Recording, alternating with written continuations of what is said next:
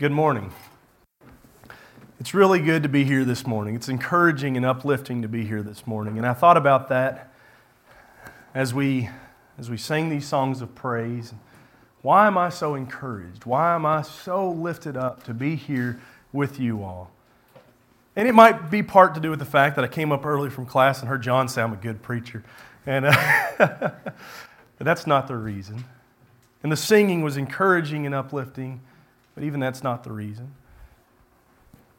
Little Henry, he gave me a high five. He helped me open the door for members coming in. That warmed my heart, but that's still not the reason. I cherish all of these things. But I realize the reason I love being here, the reason I am encouraged every time we come together is because this is a place where God's things are done. And God's things are done in God's ways. And this is a people, you are a people that desire that and love that. And that builds me up, that strengthens me. And I thank you for that. I hope that I can return that feeling and that encouragement as we dive into God's Word this morning. Open your Bibles up to Mark chapter 2. Mark chapter 2, we'll be reading from there in just a moment. Prior to this, to what we're going to read in Mark 2, we find Jesus has come into the scene and He has been preaching and He has been healing and He has started calling people to His cause. He called Simon and Andrew and James and John, fishermen, to leave what they were doing and to come follow Him. And that's not something that ended with Jesus' ministry. Towards the end of His life, the last words that are recorded in the Gospels record His desire for His followers, specifically His apostles, who then in turn told us to follow the example and the commands that they had been given. He said, you go and you call people. Matthew chapter 28, you go and you call people to be disciples, to follow me, to learn my ways, to be baptized. In Mark chapter 16, He says, you call people to enjoy my salvation. And sometimes I think that when we think about that calling, that every single one of us as a disciple of Christ, as a follower of Christ, has a obligation to be involved in, I think sometimes we try to determine, well, if that's what I'm called to do, who's going to be a suitable prospect for that call? Who's going to be a suitable prospect for discipleship? Who's going to be a suitable prospect for salvation? Now understand when I say that, I'm not suggesting that we think, well, they are worth saving and they're not worth saving. That's not what I'm saying at all. But what I'm saying is we wake up in the morning and very few of us wake up going, I really can't wait to fail today. I'm going to tell you, I didn't wake up this morning going, I sure hope I fall on my face in this sermon this morning. I trip over my toes and my tongue gets tied. I can't wait for this to just go down in flames. We wake up and we say, I want to succeed. And I want to give myself every good chance to succeed. And I think there's something good in that. There's something that we should desire to be successful. But sometimes we can take that and allow it to change the way we would maybe try to succeed in the calling that we've been given. I want to think just for a very quick moment about this idea of failure. As I was preparing for this, I read a story about Thomas Edison, who was asked by a reporter. He was working on an invention, and this reporter came to him and said, Now, Mr. Edison, I just want to know, how do you keep pressing on? How do you keep trying to invent this thing that you're working on despite your thousands of failures? What keeps your spirits up? How do you keep pressing on? And his response was, failures. I don't have thousands of failures. I have simply found thousands of combinations that will not work. You see, he viewed that not as a failure. Here's my goal. This is what I'm working towards. And this way, that's not going to get me there. This way, that's not going to get me there. That's not a failure. That's moving me closer and closer towards success. And it is said in this story, again, I want to say I have no idea if this was something that somebody had fabricated or not, but it is said that after this interview, 3 days later is when he finally invented the light bulb. Thousands of what we would consider failures led up to him trying to invent a light bulb. He didn't view it that way. We shouldn't view things that don't work as failures. We are working towards a success. Yes, we want to see people who are coming to discipleship, who are coming to salvation. But when that doesn't happen, we shouldn't look at ourselves and say, well, I failed, I need to change my approach. Jesus gives us an approach that blows my mind. Jesus gives us an approach here in Mark chapter 2. We're going to read verses 13 through 17 that says, don't limit your prospects for fear of failure. In fact, his approach, it goes along with the idea of the sower. He's going to throw that seed as far and as wide, and he doesn't care the ground that it's going to land on. And yes, sometimes that seed is not going to produce. But when it does, it's going to produce something that will grow useful in the service of the Lord. So read with me, Mark chapter 2. Let's look at verses 13 through 17. And he went out again by the seashore, and all the people were coming to him, and he was teaching them. And as he passed by, he saw Levi, the son of Alphaeus, sitting in the tax booth. And he said to him, "Follow me." And he got up and followed him. And it happened that he was reclining at the table in his house, and many tax collectors and sinners were dining with Jesus and his disciples, for there were many of them, and they were following him.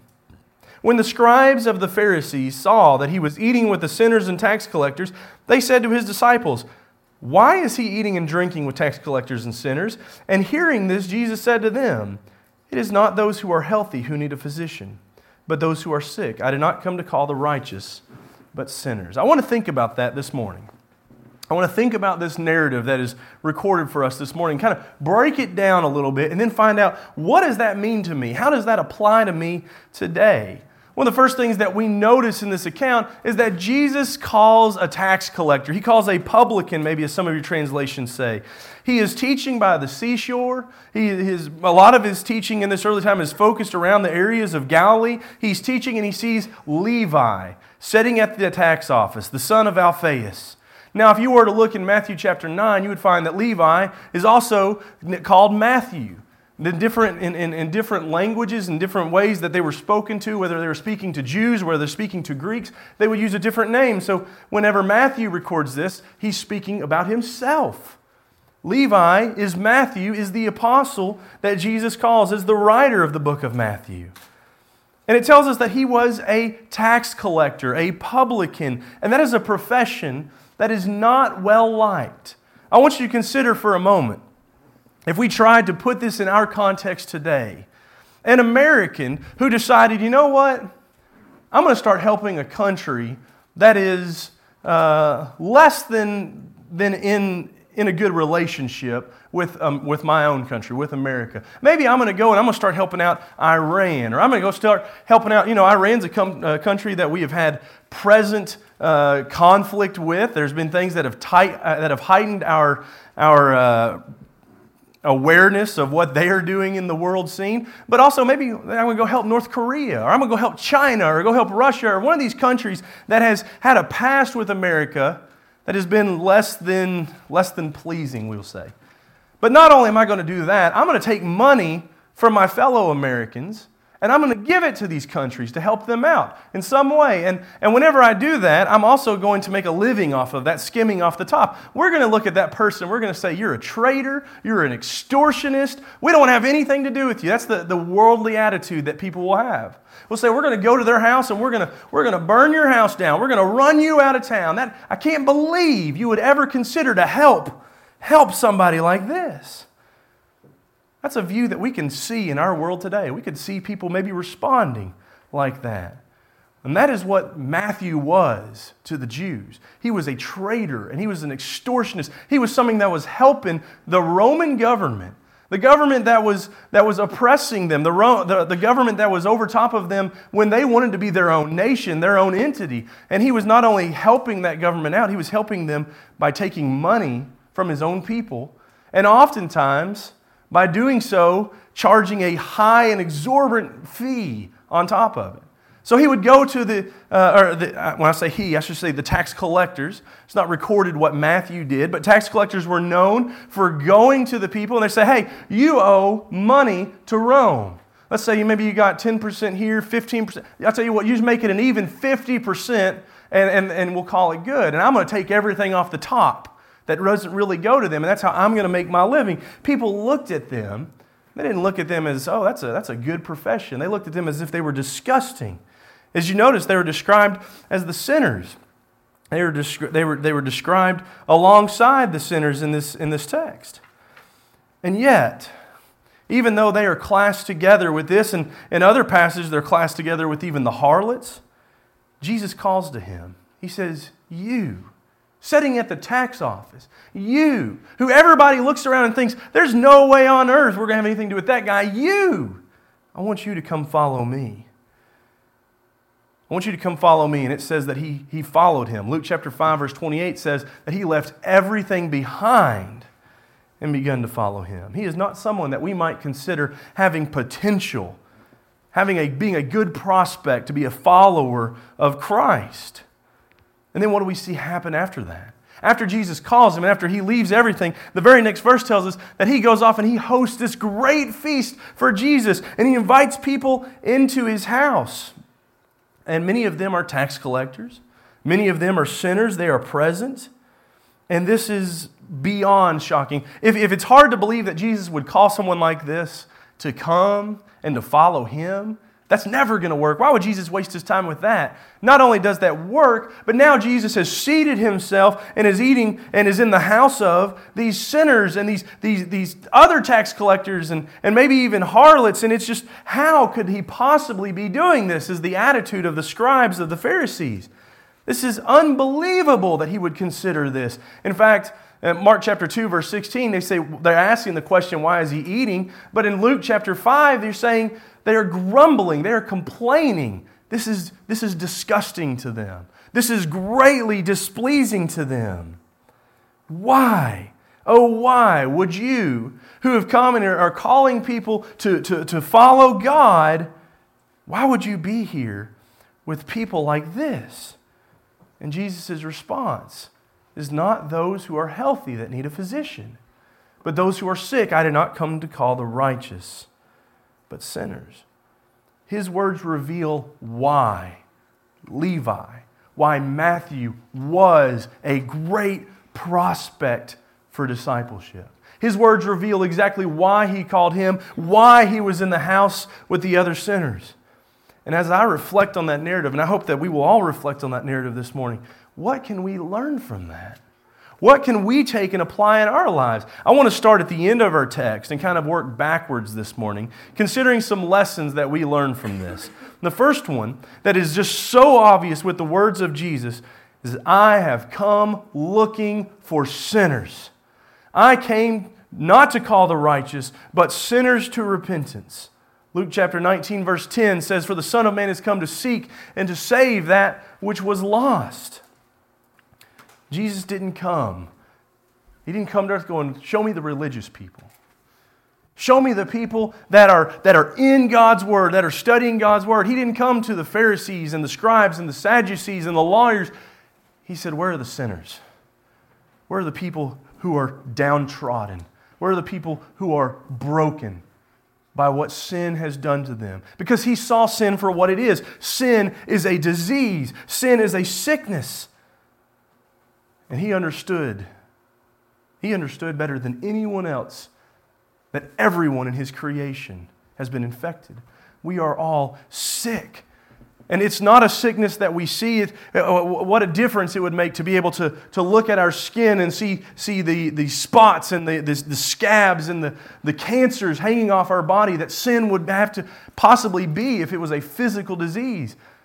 It's a sickness that infects our heart. It's a sickness that infects our mind, to which we look at ourselves and say, there's nothing wrong with me.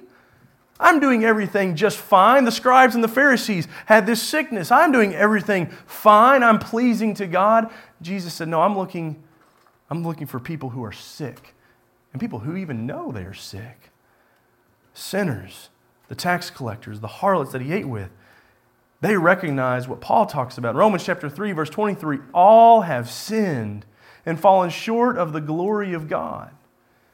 Every one of us, every one of us had this sickness that we couldn't do anything about. We were not immune to it. We were not safe from it. There was nothing that we could do to survive. We were dead.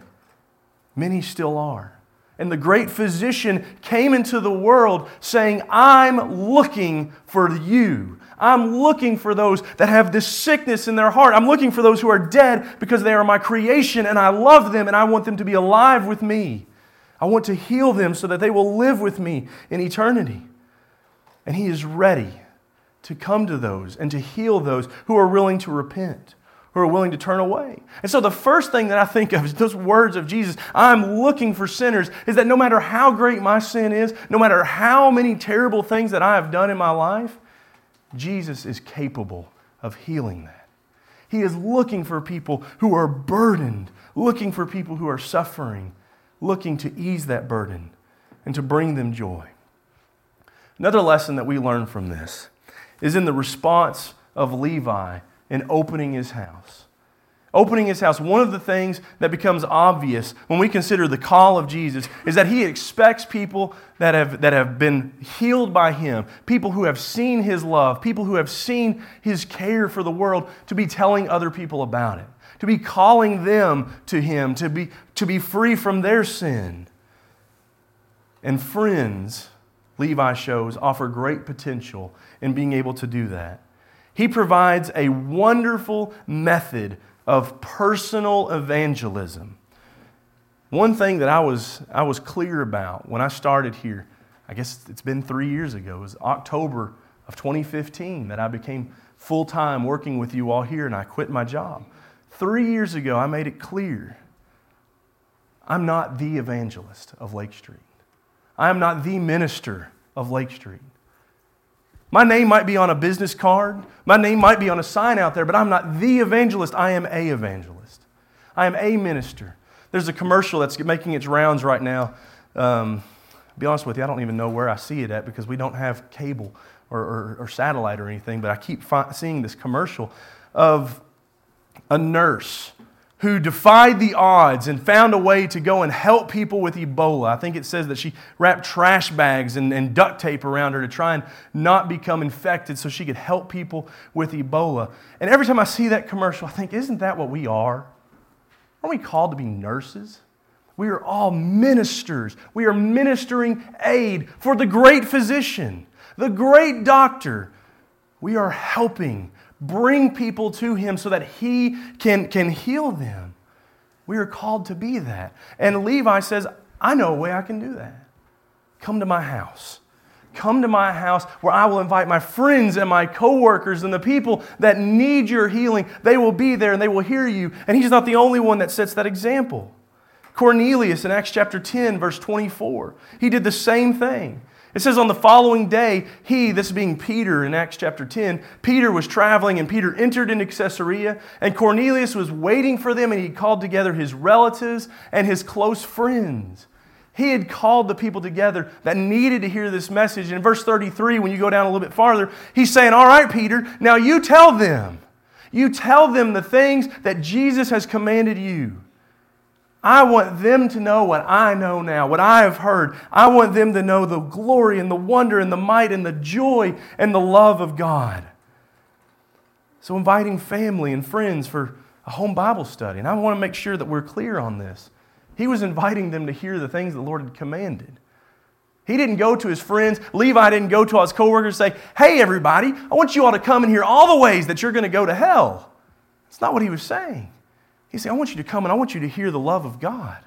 I want you to come and hear the joy of God, the salvation of God, what He has done for me, what He can do for you, what His Bible tells us. Let's study it together. And that is a great way. That is a great way for us to share the gospel with those that we might have an impact on, friends and family and coworkers. Another lesson that we learn in this is that we are called to be separate from this world, but we are not called to be isolated from the world. The Bible absolutely teaches the idea of separation. In 1 Corinthians chapter 15 and verse 33, I love the way it reads here. It says, do not be deceived. Brethren, do not be fooled. Do not be tricked. Do not be confused.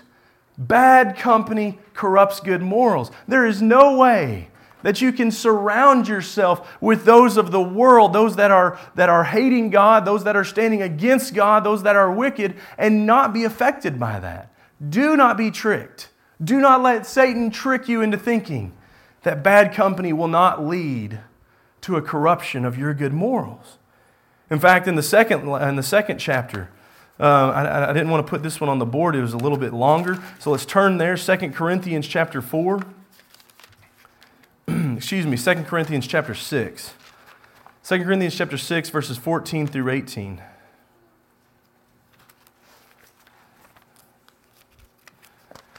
We read there the instruction that Paul gives the Corinthians in regards to their relationships with people in the world. And the relationships that he's talking about here in the context, he is talking about a business venture. But what we read here, starting in verse 14, he says, "Do not be bound together with unbelievers. For what partnership have righteousness and lawlessness? What fellowship has light with darkness? Or what harmony has Christ with Belial? Or what has a believer in common with an unbeliever? Or what agreement has the temple of God with idols? For we are the temple of the living God. Just as God said, I will dwell in them and walk among them, and I will be their God, and they shall be my people. Therefore come out from their midst and be separate, says the Lord. Do not touch what is unclean, and I will welcome you. I will be a father to you, and you shall be sons and daughters to me, says the Lord Almighty." He tells them in regards to their relationships with people in the world, especially relationships where they will be bound to them in a great area in which they can be affected by that, they can be influenced by that. He says, don't put yourself in those situations. Be separate from them. It's the same language that he talks to Abraham, and he talks to the Israelites, and he talks to Lot. And when Lot was in Sodom, he says, get out of that relationship. Get out of the city, because it's going to be destroyed. And if you stay, you will be destroyed with it. That is what that will do to you, is it will destroy you. The same way that Solomon was destroyed by his many foreign wives that pulled his heart away from God to follow after their gods. He says you have to be separate, but you do not have to be isolated. You do not have to be cut off. In 1 Corinthians 5, back over in 1 Corinthians 5, look at verses 9 and 10. Here, the Corinthians obviously were in need of this instruction of not being isolated. He says, I wrote you in my letter not to associate with immoral people. Again, what he's saying in 2 Corinthians, the same thing was said in 1 Corinthians. He said, do not be joined with them. Be separate from immoral people. But verse 10, I did not at all mean with the immoral people of this world, or with the covetous and swindlers, or with idolaters, for then you would have to go out of the world. He says you got to live in this world to help the people in this world. Christ wants to be the great physician of the people in this world. And if you want to just leave all that, you're going to have to leave the planet. You have to get out of here, because nowhere you can go where you won't find that. So while we have to be separate from them, we have to be holy and sanctified. That means we are set apart. We have to be, as we're going to sing in a moment, we have to be a sanctuary. Set apart for God. We have to be separate. We can't be isolated. And that's why Mark chapter 2, verses 15 and 16, Jesus is willing to eat with the sinners. He's willing to go where sinners are, but going with the intention of healing them, helping them, revealing to them the will of God. Not going with them to enjoy what they are doing, to go in with what they're doing, to involve himself with the sin that they are involved in, but to be a light to them, to bring them to the healing power of God, to heal those who are sick. We have to be able to spend time with those who are sick. We have to involve ourselves with them. And then lastly, I want us to note that Jesus calls the busy to serve. Consider who he's already called in Mark chapter 1. He called Andrew and Simon and James and John, fishermen.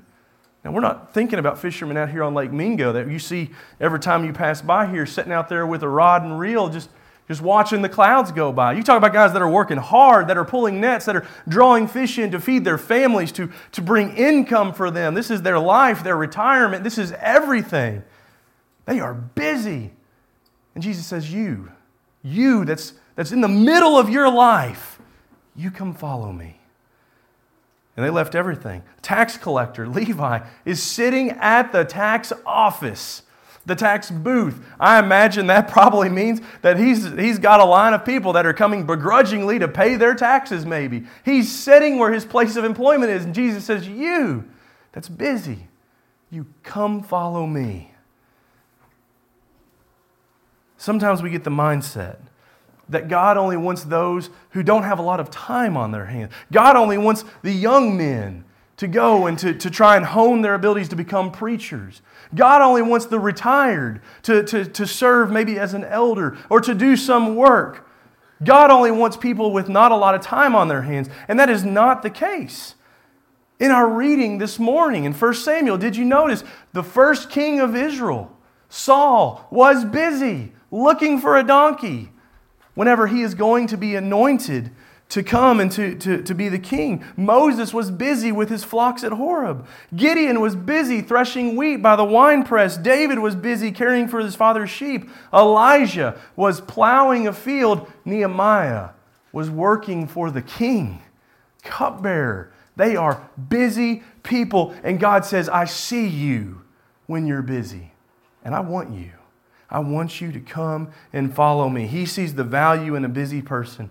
We need to see the value in that as well, because there is work that every single one of us can do, that we can provide to the service of God and His kingdom. Jesus' interaction with the tax collector serves to remind us of some things. It serves to remind us. His interaction with Levi should tell us, I'm never too sinful to be saved by Jesus. I am never too busy to serve Jesus. And I have to be willing to reach out to this world. I have to be willing to make opportunities for other people to learn those same messages. So how about us? Are we willing to serve Jesus no matter how busy we are?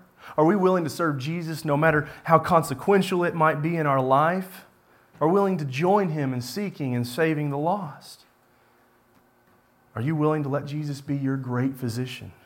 Are you willing to let Jesus come and remove the sin that is in your life, the disease that is wrapped around your heart? If you have not done that today, my question for you is, why not? Why not now?